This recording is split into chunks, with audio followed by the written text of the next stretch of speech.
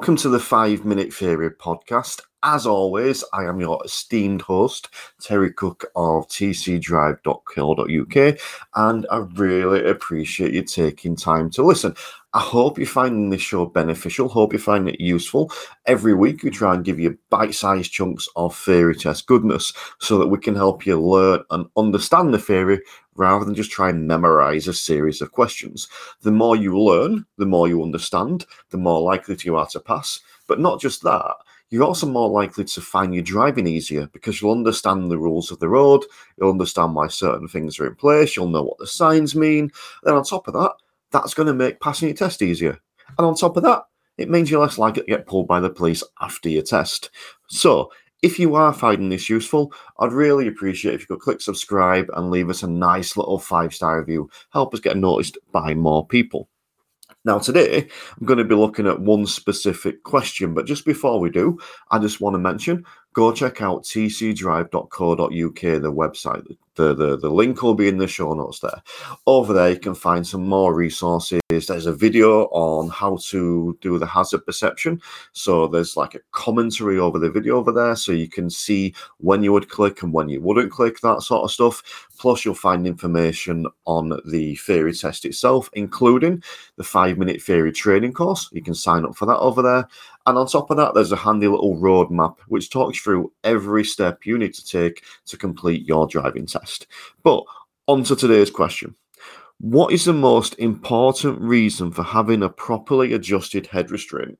Now, this is something that I talk about a lot on every driving lesson, and it's something that people don't really think about, whether it's you don't know or whether it's you got the wrong idea. It's a very common misconception.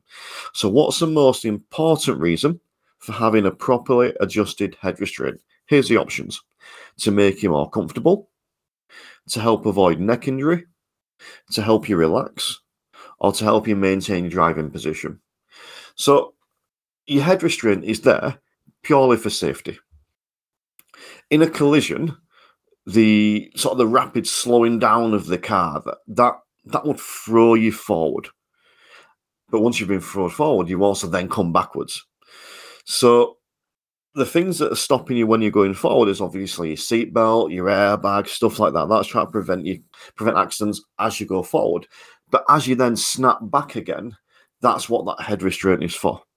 So it's to help you avoid a neck injury. It's nothing to do with making you more comfortable. Again, think of what it's called. It's called a head restraint. It's not called a headrest. Now, I always say to my students, you can call it whatever you want. I don't care. You can call it Trevor. There's no issue there, right? But if you think about what it's called, it'll help you because it's not a headrest. It's not to rest your head on. It's a head restraint.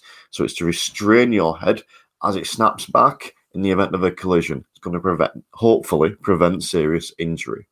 And that should be set up every time you get in the car, or at least checked every time you get in the car. And a good way to check it is so your eyes are roughly in the middle of that head restraint. And an easy way to check that is to get the top of the head restraint level with the top of your head. That's the easiest way to set it up. The top of the head restraint level with the top of your head. Now, that's not always doable in every car, but you want to get it as close as you can. So that's today's question. What is the most important reason for having a properly adjusted head restraint? And it's to help you avoid neck injury. So I hope you found this one useful. This was another question that was submitted to us. If you want to submit a question to us, again, head over to tcdrive.co.uk. Over there, you can contact us on all the social medias, you can contact us on email, all that kind of stuff. And while you're over there, as I said, check out some of the other little bonuses and information we've got going on over there as well.